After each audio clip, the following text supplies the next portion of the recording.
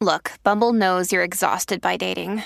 All the must not take yourself too seriously and 6'1" since that matters. And what do I even say other than hey? Well, that's why they're introducing an all-new Bumble with exciting features to make compatibility easier, starting the chat better, and dating safer. They've changed, so you don't have to. Download the new Bumble now.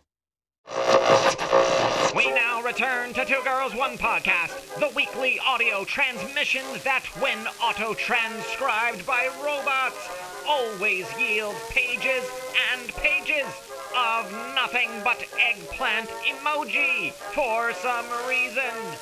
And now here are the hosts, who are always accessible via Patreon.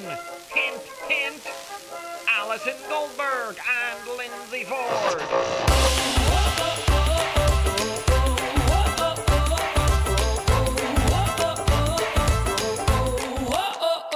Hey friends, I'm Allie. And I'm Lindsay. And we are joined by Matt. Shh, don't say anything, Matt. And we are Two Girls, One Podcast. And every week we look at internet things. And today's episode is very exciting. I am thrilled beyond belief because we say it every week, but it's true. It's true. It's true. But this week it's really, really true because this week our guest is here to talk about internet accessibility, which I am embarrassed to say I literally have barely ever thought about. Like literally only when I think about Stephen Hawking and when the computer at the library talks out loud because someone who is who has visual impairment is there. Those are the only two times I've ever even thought about internet accessibility. Yeah. And that is we are the problem. We are the problem because we just kind of go use it and that's that. But the internet is wildly inaccessible as far as I know. But the reason in particular we found him was I was reading a really interesting article about how Airbnb has finally added that to its listings where you can search by accessibility. And I was like, oh, holy shit. Right. Okay. Like all these things we use every day. And so then that ignited this conversation over at Two Girls, One Podcast. And we're kind of culprits as well. I mean, something I want to talk to him about is like, unfortunately, it can be expensive. Like our episodes should all be transcribed for deaf people. That's what should happen, right? But we'd have to have someone on. Hey, patreon.com/2G1P. If you want to see us be more accessible. But seriously, we'd have to pay someone every episode and it's not in the current budget. But we should talk about it. There are ways to do it. Yeah. There are services that will do it, but you have to pay for it, which is fine. We just have to figure out how to make it happen. Well, his story's so interesting. I can't wait to hear all of it. But he, I think was a coder and got very seriously injured and then went down this new path and runs accessibility hackathons and a lot of really interesting stuff. I believe his company also makes plugins, which is awesome because that's making accessibility accessible, right? You just put this plugin in and now your site has an option to make the font larger for people who have visually impaired issues, right? Yeah. So really interesting how he is making accessibility more accessible and super excited to hear about, these hackathons and this community that he's created and all the issues that I'm sure we haven't even thought about. Yeah. As we were looking into getting ready for Arthur, who is our guest, I was thinking about the first time that I was really aware of differently abled people, and the first two times that it really, really spoke to me were obviously Helen Keller. Like we all read The Miracle Worker. And if you haven't, what is your elementary school doing? But that was so powerful, but I sort of feel the same way I feel about Black exceptionalism, which, I am I grew up in a family where Black exceptionalism was the only option. And the Helen Keller story is sort of that for people who are differently abled. It's like, okay, so I have to be Helen Keller level of dedicated to freaking make it in this world at all. That is wild. That's not normal. And it's honestly not attainable for most people to have that kind of drive and dedication. But anyway, The Miracle Worker was amazing. And obviously Helen Keller is amazing. But the other time that I was first aware of, how difficult it must be to go through the world without full access to something like full sight, full, ability to walk with both legs or, something like that was this movie called Wild Hearts Can't Be Broken. Did either of you see that movie? No. Oh my God. Okay. But go on. I love this movie. It's about a woman who is a horse diver. So like, I'm sorry. We're talking seahorses? Like she goes down under the water with the seahorses? That's what I got. So like at state fairs and circuses or whatever. Tell me, who's the guy in this movie? I don't know. He looks like Matt Dillon, but I don't think that's who it is. Wait, now I think maybe I have seen this movie. Go on. Yeah. I think the woman in it is Brad Paisley's wife. This is I'm so sorry to all of the listeners. I truly am. I truly am. That was crazy. Go on. How could I possibly diving. expect you all to know? Let's focus on horse diving. Brad Paisley's wife is. Okay. So basically she is like it's the guy from The Rocketeer. I think that's the lead. I think it's The Rocketeer. Now Matt's invested. Tell us about horse diving. Wait, just very briefly. I'm very fascinated by The Rocketeer because it's a cool, great movie that tried to be in the Indiana Jones of its time and failed miserably. And then that actor, who I thought was very good and handsome and leading man, vanishes off the face of the earth. I don't know what he's been in since, and I find that very fascinating. Yeah. Go on. And he's living his best life. He's a graphic designer. Don't worry about it. Maybe before The Rocketeer, he was in Wild Hearts Can't Be Broken, or maybe it was just another guy who also looks like Matt Dillon. Okay. I can't believe I'm the one keeping us on track. Go back to horse diving.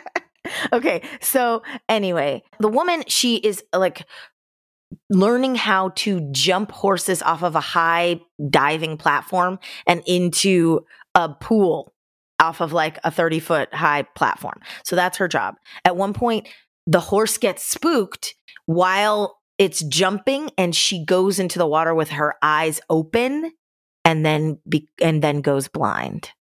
But she is like so committed that she like misses it. It's the only thing she's ever really done as a job. She loves it. She misses it. So she goes back in to learn, like use her other senses to try to figure out how to jump the horse blind, which is wild. It's like a wildly dangerous thing anyway. Honestly, unnecessary.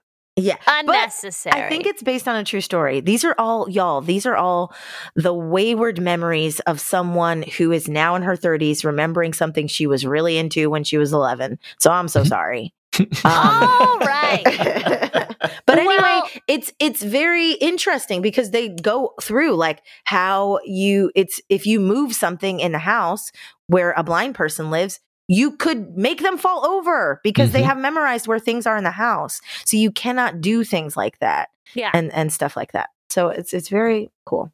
Well, I, as a woman, notice when I am in male-dominated spaces. As a woman of color, I'm going to assume you notice these things as well. So I can only imagine what it's like being someone who is differently abled, moving through the world and noticing constantly the way they are not included.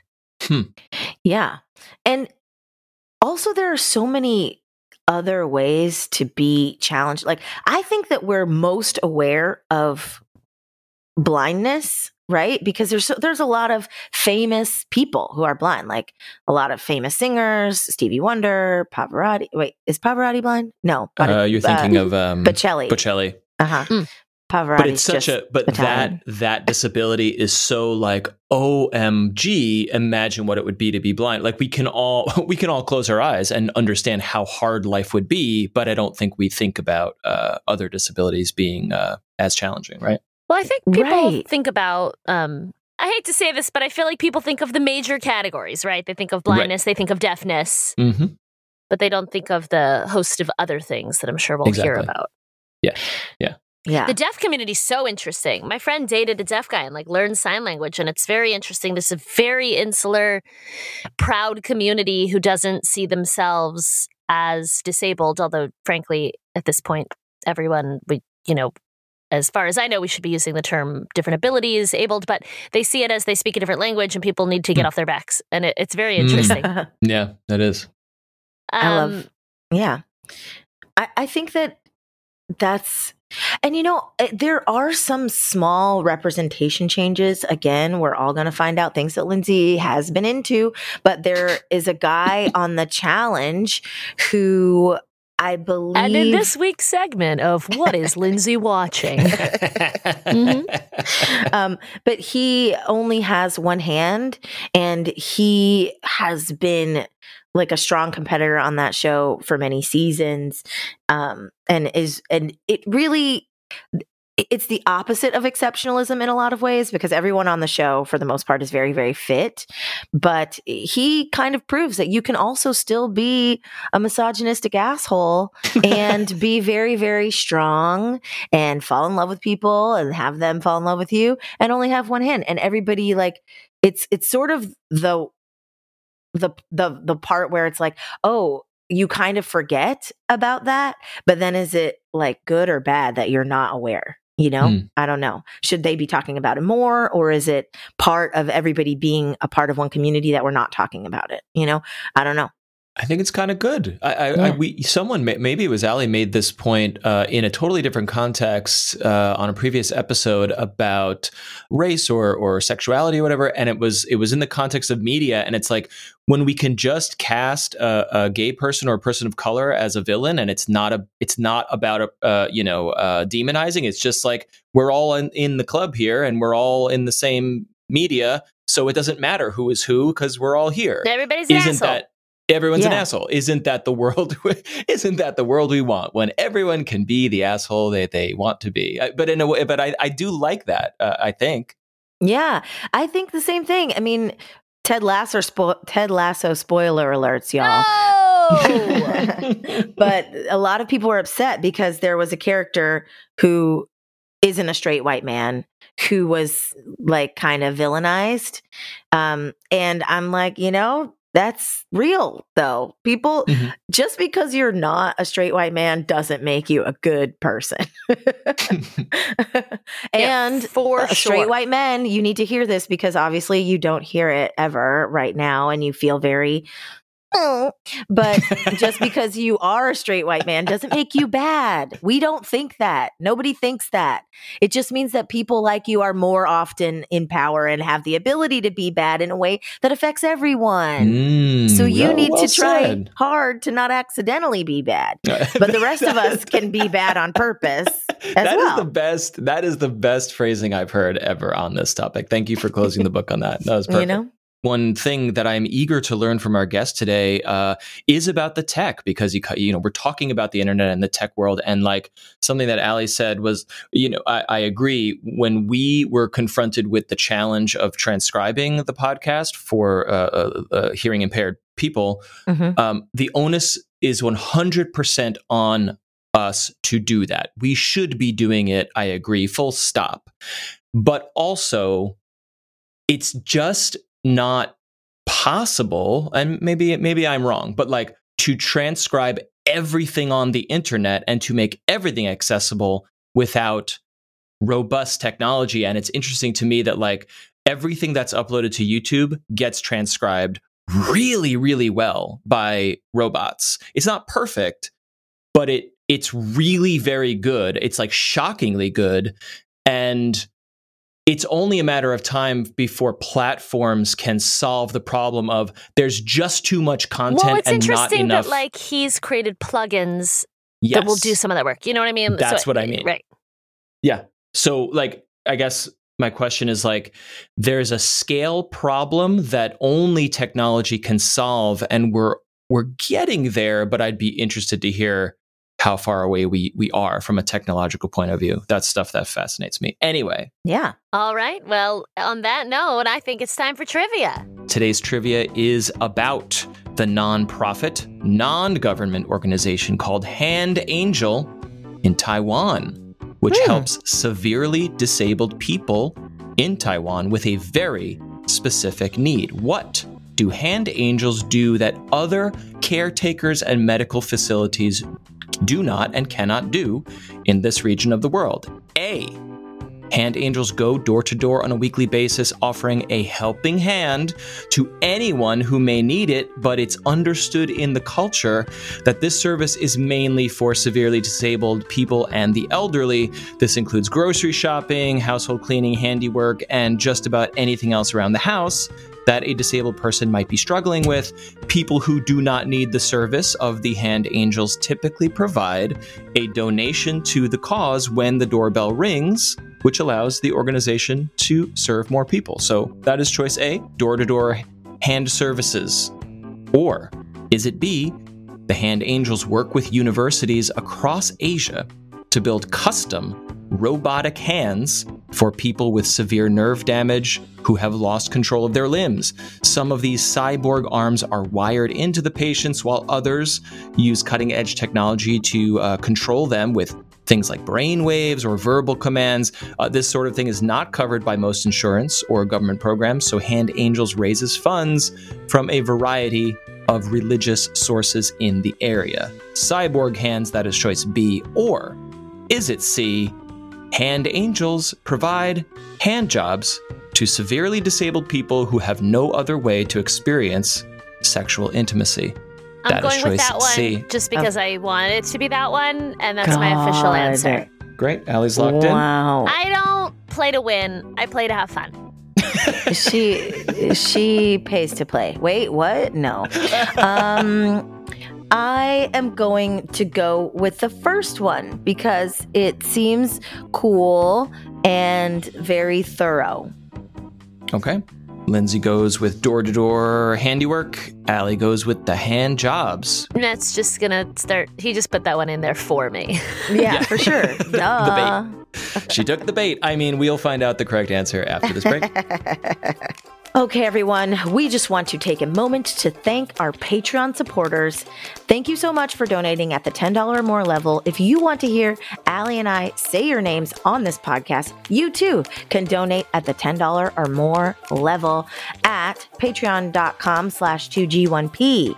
Today, we would like to thank Wesley Cordell, Jerry Duran, Jessica Fox, Kathy Phillips, Matthew Scott, Melissa Elliott, Allison, and William. Woohoo! Thank you all so much for donating. You keep this podcast alive. And if you listening also want to keep the podcast alive, please donate anything. It doesn't have to be at the $10 level. It could be literally $1, which is the amount you would pay for a very inexpensive cup of coffee in the middle of the country in 1970. Thank you all. And now a real post entitled Cat is Recording Us All, Austin, Texas. From the online training manual for all detectives and private eyes. Next Door, courtesy of Best of Next Door.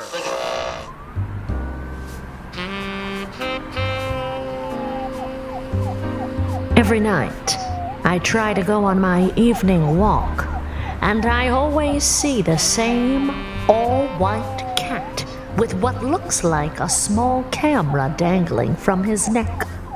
The cat is always looking through people's windows or jumping into yards. I am afraid his owner has trained him to record people with his neck camera for whatever reason. Every time I try to approach the cat to grab him, he looks scared and runs away. Seems like he is up to no good and knows it.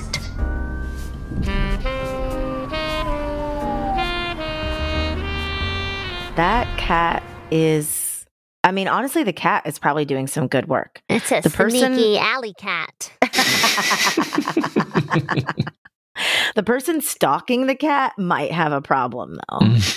Yeah. Leave that cat alone. Reminds me of my octopus teacher, where everyone's like, "Oh my God, it's so beautiful." I'm like, he's fucking stalking this octopus. Leave this octopusy alone. She doesn't want you.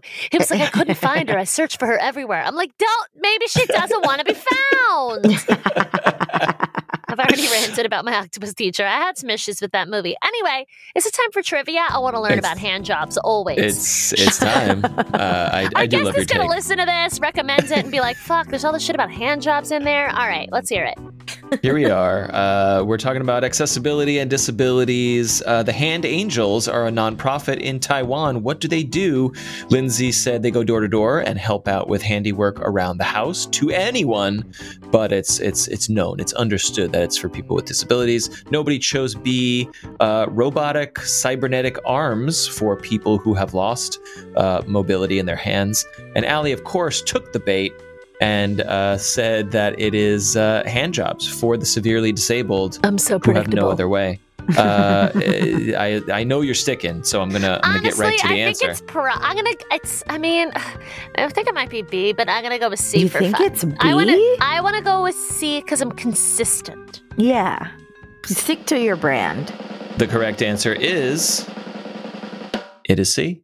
The Hand Angels giving hand jobs. Hell yeah! Hell yeah! Hell yeah! Hell yeah! This is from an article in Vice when the Taiwanese NGO Hand Angel, an organization promoting the sexual rights of disabled people, first spoke to Andy. They did a profile of a gentleman named Andy with muscular dystrophy.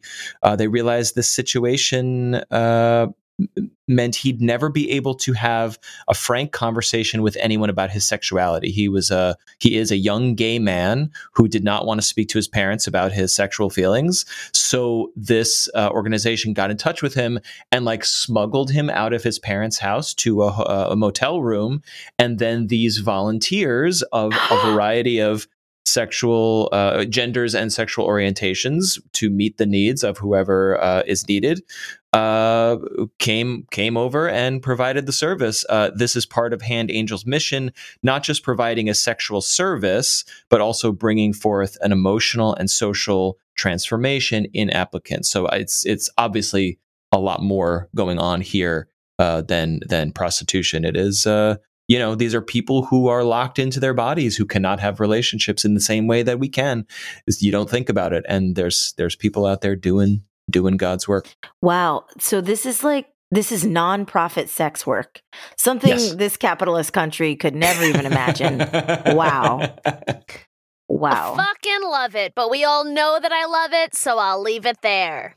Congratulations for staying on brand, Allie. It really worked out for you. It paid off. Yeah. All right, is it time? Yeah. All right, we are so excited to have our guest with us, Ather Sharif. He is the founder and researcher at Evox Labs. He's a PhD candidate at University of Washington, and he works professionally as a software engineer. Someone's an overachiever. Welcome. Thank you so much, Allie. Okay, Ather, we would love to take it back. Can you tell us a little bit about your story? And while we don't want to give you PTSD, can you tell us a little bit about your injury and what happened? Yeah, of course.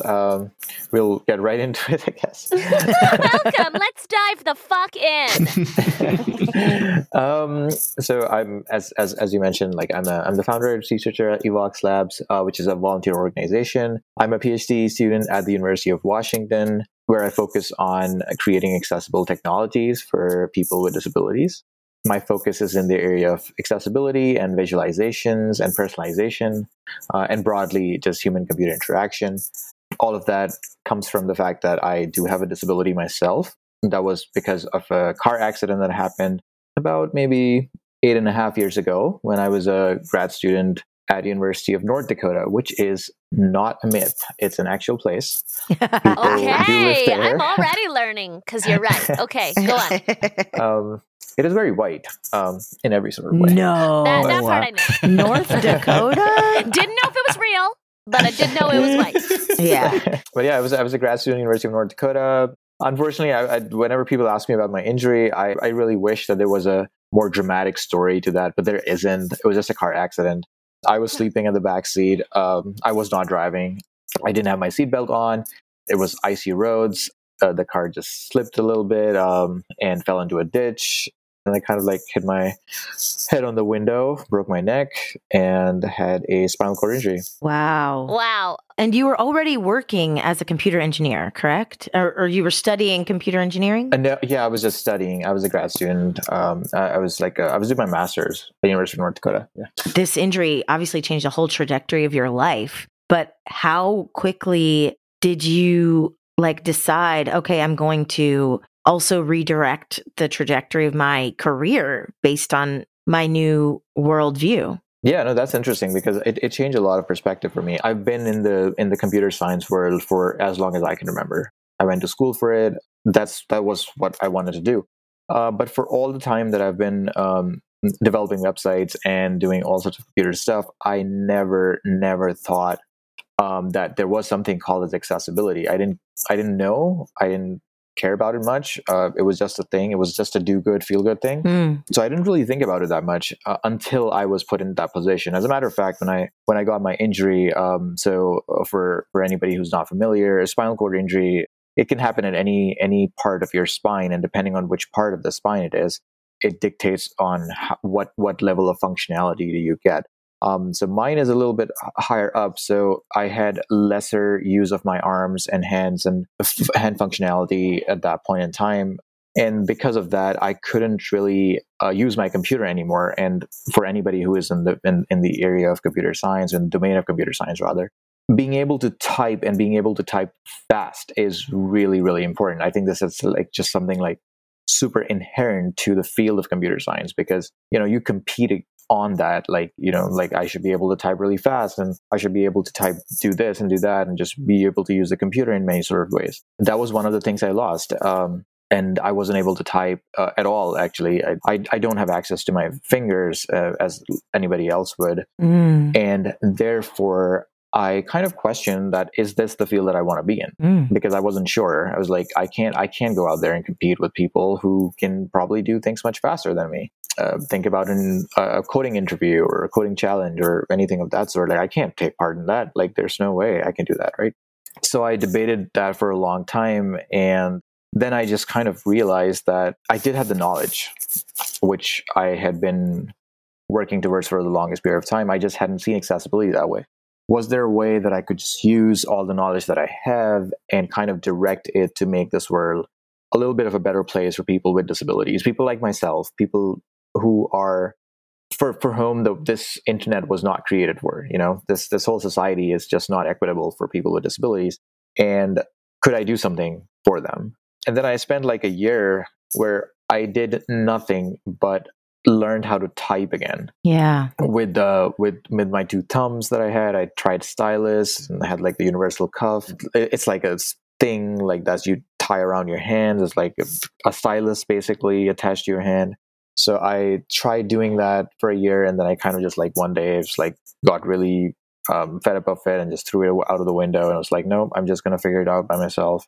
So slowly I got to typing about 40 words a minute, which is in no way a standard. So if there's anybody listening to this who has some sort of disability, this is not a standard.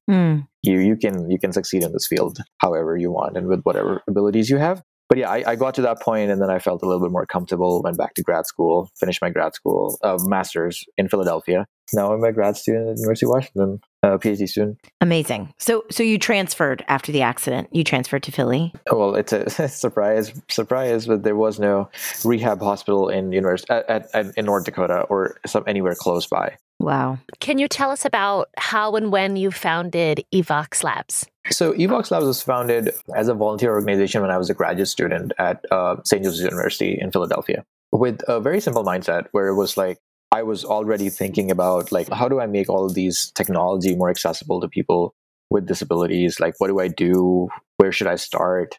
And I started reading some of the academic work on accessibility, really fascinating work. And then I started to look into some of the industry products that were out there. And I tried to see that disconnect. There's a huge disconnect between the two. people who were developing all of these awesome things had no idea what the researchers were doing. And people who were researching about these awesome things about accessibility had no fucking clue what was going on in the industry world. And I thought that I needed to focus on in bridging that gap, like between industry and the academia. And it's hard to kind of sell that idea to someone. So I wanted to do applied research and kind of like bridging the gap between technology and people with disability, which is kind of like the slogan that we use for Evox Labs. It started with a bunch of smaller events that we organized in Philly. There was a hackathon that we organized, which became a trademark thing for us. It was the first hackathon of its kind that had happened, where we would put people with disabilities and developers and technology experts and medical professionals on one table in one room. The point of that was like, hey, well, you guys don't need to exist in silos. Yeah, you can this is a society. It has to be inclusive. It had to be the definition of diversity. And diversity includes people with disabilities. I think we miss out on that a lot. So kind of just putting everybody in the same room, making them work together so they can like physically interact with people and understand how the society has failed us, and then build something to fix that or to make it better. As we started doing that, it got more traction. We kind of organized more hackathons, more conferences, got to partner with like-minded organizations in really creating that change, or at least creating awareness around the fact that, well, hey, there are people with disabilities in this world, and they're just as capable as anybody else. So, you got to work with them on developing things that you think you were going to be developing for them, and have them involved in every aspect of the way, in every walk of life. So that was the idea. It was ambitious at that time, but I think we did move the needle a little bit. That's amazing. So you kind of touched upon this already, but what are the ways that even just the hackathon needs to be designed differently in order to be accessible? Because, hackathons are like an industry standard. So just across the board, how do hackathons need to be redesigned? So before we started designing the hackathon and how accessible we could make it, I had to talk to a lot of people, get the disability community more involved, and kind of just learning about what are some of the things that we should do, what are some of the things that we could make it inclusive for other people, because we wanted people with different kinds of disabilities to be in that room, to be in that environment, to be a part of that hackathon to the best they could be. And we wanted to play our part in doing that and learn from it and show the world that this could be done. And so for that, we had to understand okay, well, there are some basic things that everybody should know. That is, first thing is that if you're going to bring people who are blind or have low vision, you can't just rely on paper material. So for that, you would either need to make content digital or make sure that there is a Braille printout for people who do use Braille. And so we had to make sure that we do provide all of those options. For people who are deaf and hard of hearing, we wanted to make sure that all the promotional videos that we were doing and all the audio that we were recording, we whenever we made it available with subtitles or closed captioning and audio descriptions wherever we could possibly get that. So for all the promotional materials, we wanted to make sure that we are doing everything we can to, these are just basic foundational things. Then also providing space for people to take a break. Because those events, a hackathon, as you might know, that a hackathon would goes pretty much 24 to 48 hours straight, where you take a break to kind of go back home to sleep. But other than that, you're there 8 a.m. in the morning or whenever, and you stay for as long as you want. So if people are going to stay for that long, then we just wanted to provide that space where people could just go and take a break and not be bothered. And so all of that. All of these things, there's so many things in there that we had to consider just to make sure that we were at least providing the foundational accommodations. And I don't like that word at all, but that's just how the word is known for the rest of the world. But we had to do everything we could to make sure that this event was accessible. We did it several times, so there was a lot of learning for me as personally as well, where we learned the first time and then we made it better the second time and things like that. I wanted to pivot in here. What are some of your favorite projects, apps, developments that have come out of your hackathons? I was introduced to this diagnosis of alexia. which is sort of similar to dyslexia, but it's a little bit different. It's hard to make out words. A lot of words are difficult to comprehend. And what they did was they developed this Chrome extension, which is a browser extension, just kind of like just install it on your browser, right? It's like a plugin or add-on or whatever. It was a very simple and elegant solution where they would just read the page, match the words to icons, and put the icons next to the word. So when people who have difficulty in comprehending words, they would be able to see the icon next to the word to make a better sense of what the word is. That has to be helpful for so many people. Like that could be helpful for people who are visually impaired. Like it's hard to read the words, not that they don't understand them, but they physically can't see them. It could be helpful for people with autism who, you know, are differently abled in their ability to focus and all that kind of stuff. Yeah, for sure. For sure. I love that you're also thinking about like how this can be generalized to different populations and different demographics. Yeah, this is amazing. And I think that it's kind of interesting because everyone thinks of, not everyone already, I'm doing it, but a lot of us think of the internet as a place, as a great equalizer, a place where everybody can be, you know, the same and everybody can share very quickly and easily. But this has really highlighted how that's not necessarily true for everyone. But where are the places online that differently abled people have built communities and are able to connect? One of the things that you said, and I kind of want to touch base on it, is internet now has every bit of information that we need to survive. Whether it is from our finances, whether that is about our health, whether that is about anything else, everybody goes there to get all the information. Even like everything is now electronic, and that's great because we're saving trees, but everything is now online, and we use internet for that, and we use computers for that, and we use digital devices for that. But let's just talk about a simple COVID-19 graph, right? It's a visualization. We see it. It's a graph. Well, first of all, when I say all this, I'm not talking to people who think COVID-19 is a hoax. So that's good. We don't talk to those people either. Like for everybody else, like for all of us, like we go on these websites to check what is the situation like in our neighborhood, in our city, how many people are getting vaccinated, what are the number of cases, should I stay home, should I go outside, and make decisions based on that. There's stock market trends where I like kind of am able to see how I'm doing financially.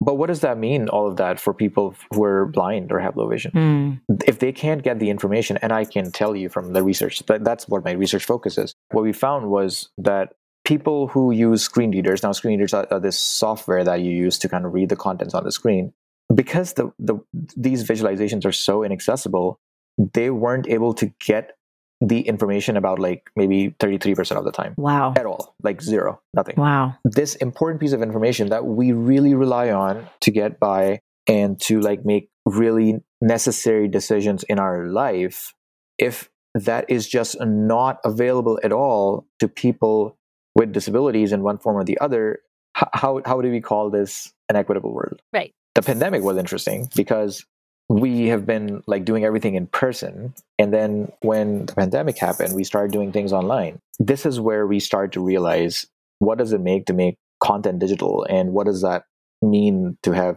digital content more accessible? And I think that's where we start to connect together, because we realize that like a lot of things that we can do online now can be made accessible without there being a physical presence of people. Like, for example, we did all these conferences, which was difficult for people with disability to attend.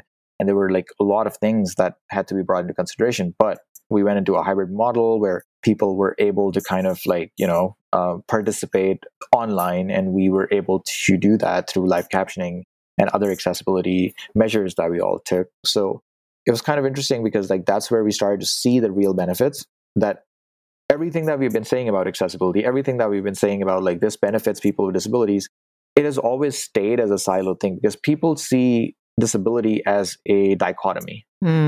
Either you're disabled or you're not disabled, right? But that's not how it is. It's a spectrum. So when people started to explore all of those digital options, only then they started to kind of realize that, hey, well, this actually works well for everybody. So things that we have been kind of like designing or thinking about only in terms for people with disabilities are actually not just for people with disabilities, because they everybody else can benefit from it. As you mentioned, like a little while ago, right? Yeah. There's like one solution can help a lot of different demographics.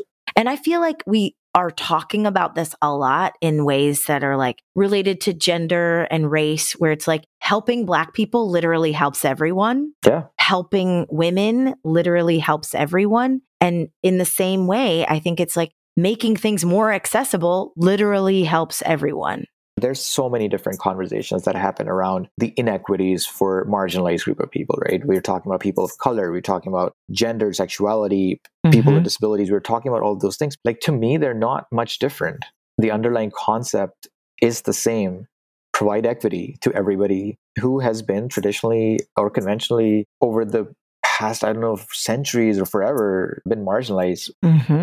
All right, speaking of fundamental design flaws, what are the major things that all the big websites are doing wrong? This is your chance to shit on all of them. Are you ready? You know, because for instance, as we mentioned earlier, the whole Airbnb thing, like, I'm an asshole. It didn't even occur to me like, oh, wow, that's a pretty basic thing that Airbnb could include. And it took them years, right? So what are the major things that like every big website is doing wrong? Like in any accessibility conference, people talk about this. Every developer, every person who talks about accessibility and digital accessibility will talk about these two things. And they've been talking about this for decades.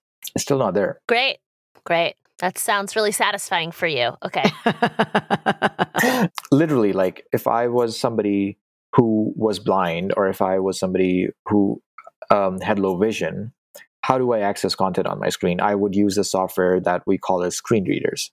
They do nothing but to read the content of the screen, right?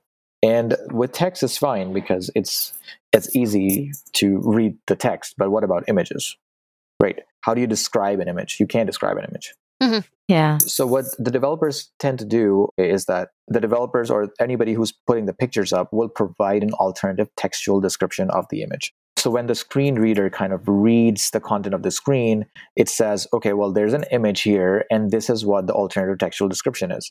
Most people, unfortunately, do not put that alternative textual description. It is possible to do that on Facebook. It's possible to do that on Instagram as well. So when you post an image, you can go into the settings called the advanced settings, and then there's a thing called alt text. And you can provide your own description to the text, kind of like really explain what is the image and what is in the image. Like there's a lot of education that needs to happen around that area where people need to be aware of like what this is something that they should do, or they need to do rather. What just blows my mind is that big organizations, news organizations, newspaper articles, everything is online right now, right? So, and they have nothing on that front. Like absolutely nothing. It seems like a quick sort of thing that you can do to make your site more inviting and, you know, more welcoming for more traffic. Yeah, exactly. I mean, good accessibility measures are good for SEO, which is the search engine optimization, which means that if you put more accessibility measures in your website is likely to jump higher ranks on Google or any other search engine that you use. And it's like a thing where like you have to do it for people with disabilities, but it's not a seller point because the seller point is that, oh, no, you're going to have a higher SEO. So it just like blows my mind. It boils my blood whenever I come across a website and I don't see an alt text. So like, this is the basic thing. This is literally the first thing that you learn about web accessibility. I love that you brought up SEO because I think, you know, all of this stuff is good from a moral and ethical perspective, but unfortunately, that's not how our society works. So I love when there are also reasons that are just good for the bottom line, because the fact is that that's how it'll happen. So are there other examples of how it's actually good for business? People tend to think that their audience or their customer base is limited to a particular demographic. They totally just do not consider that like, hey, well, somebody with a disability could come and like access their products or buy their products. So they don't really think about that. And I think this is where it all starts, because when we start seeing that like, hey, well, my customer base and my audience is a lot broader, then I would make sure that it is accessible to them. And I think that's where all the other things come in, where people are thinking about the search engine optimization and all those things, because they're one and the same thing. What are are some of the other initiatives that Evox is doing? Because we were reading about, I'm going to mess this up, white cane, fawn. Yeah, what are those? Fawn was sort of like was my kind of like way of learning more about web accessibility while giving back to the community, where I was designing free and accessible websites for nonprofits. That's what the term Fawn stands for. So for all the nonprofit organization in Philly, I would take on a project without any cost to them and just make their websites and make it accessible as much as I knew how to make them accessible at that point in time. And very quickly, as you can imagine, that queue grew so much that I could not handle it anymore. But right now, we are working on a very exciting project. Happy to share that with you all. It's called as Unlocked Maps. So we haven't started to advertise it yet. So maybe this is the platform that it gets advertised from. All right. Woohoo! You heard it here first. So anybody can go on that website. It's called unlockedmaps.com. As a matter of fact, it's actually started as a hackathon in Philly, not the hackathon that I organized, but a hackathon that I was a part of. And a really good friend of mine, James, he was the one who came up with the idea of like, well, hey, there's Google Maps, but Google Maps doesn't really talk about the accessibility of the transit stations.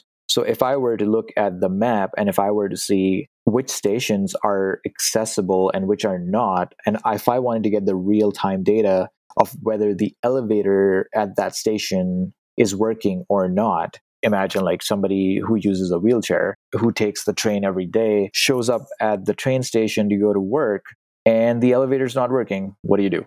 I don't know. You just don't go to work? Is this a quiz? I don't know. You sue the government. You do all of that, right? But yeah, like what you can't do much besides to just go home or to find like alternative ways, take a bus or any other kind of public transportation if you rely on public transportation. And then you go to work and you're in all likelihood going to be really late, or you might not be able to make it to work on time. And if it's time sensitive, then you might have missed a very important event in your life. So for all of those things to kind of make it a little bit better, we started to design a little bit of a map where we could show the accessibility of stations right off the bat. Like green means the station accessible and working, if good to go there. Like yellow means, okay, well, the elevators are not working. They're out right now. So be advised of that. So you can kind of like look at it, plan your trip accordingly. Every time an elevator went out, we kind of recorded that information. And we did that for 6 different cities. So right now, we're recording information from the Bay Area in California. We're recording in Seattle and Washington, Chicago and Illinois, New York, Philadelphia, and Toronto. So right now, we're trying to figure out a way to make it more available to in other countries such as like Japan or South Korea. So it's a very global project for us. Everybody there is a volunteer. Everybody comes and contributes and contributes in whatever way they can. It's an active research project for us as well. So really excited about it. What do you think is the ideal way for startups to start thinking about baking accessibility into their products and services? I know you've mentioned some things, but any guidelines for listeners? I think it all starts with education. I think you all need to take a step back and kind of just like restart everything. So very recently, like I published this whole post about Accessibility 2.0 where I talked about the exact same thing, where it's like, what we are doing now is we were just putting Band-Aids and Band-Aids on top of things, right? We're trying to solve a problem without even understanding what the problem is. I personally think that we all need to take a step back, unlearn some of the things, relearn some of the things, and understand what the struggles are. Really understand what accessibility really means, understand what we need to do, get people with disability involved in that conversation, learn from them. And I think that's where we start. Whether you're a startup, whether you're a big organization, kind of have to get the real education on like, what is disability? What is accessibility? Mm. There's a reason why alt text is there. If you don't know the reason for why alt text is needed, then I don't think you understand what the problem is. I don't think that we advance society.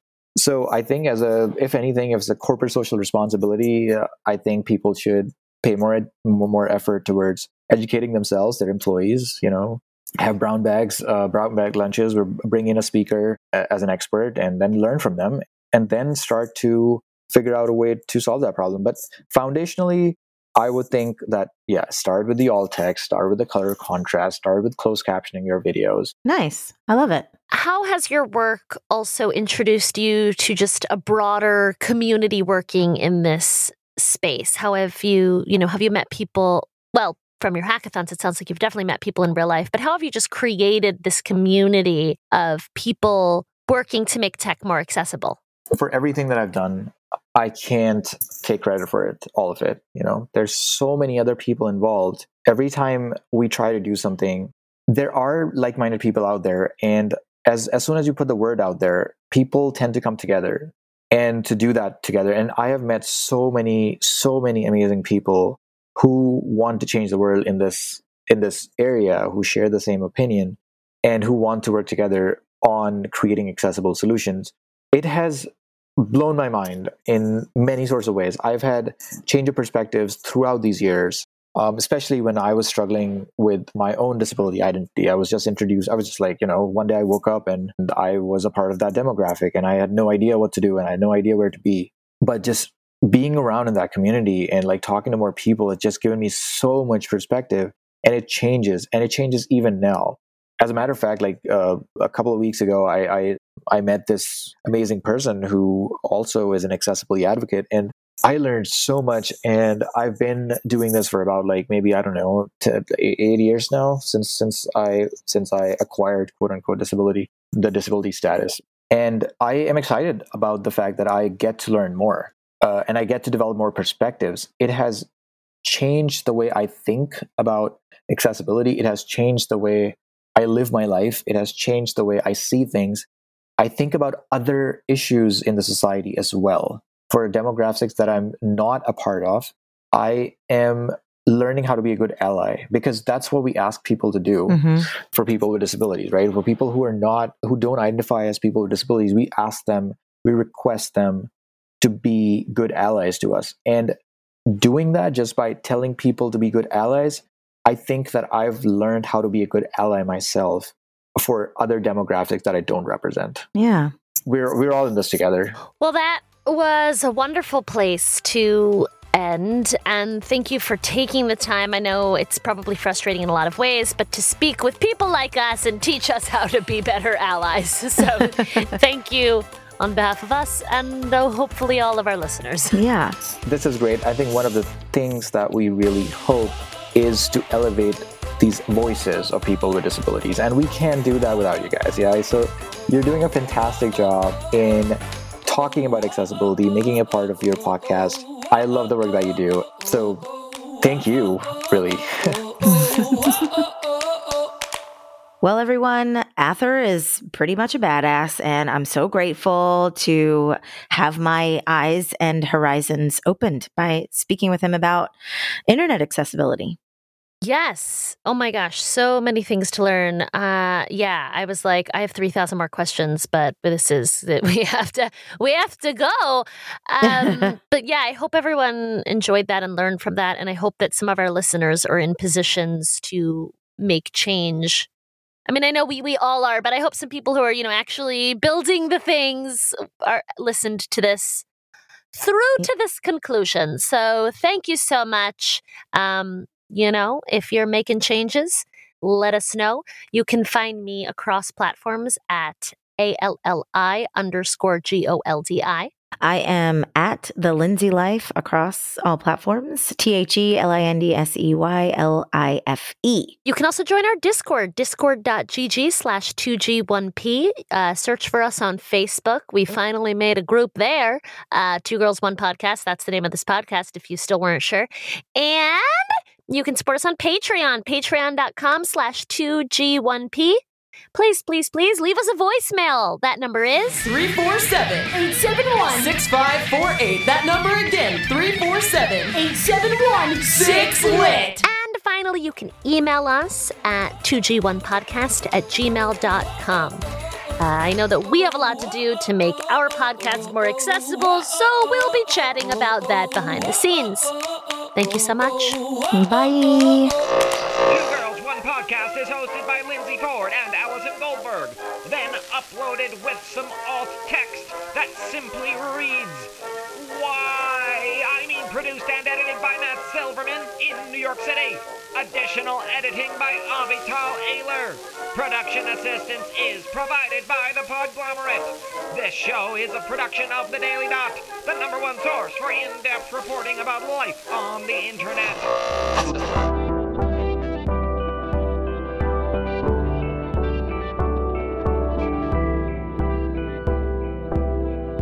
The Podglomerate, a sonic universe.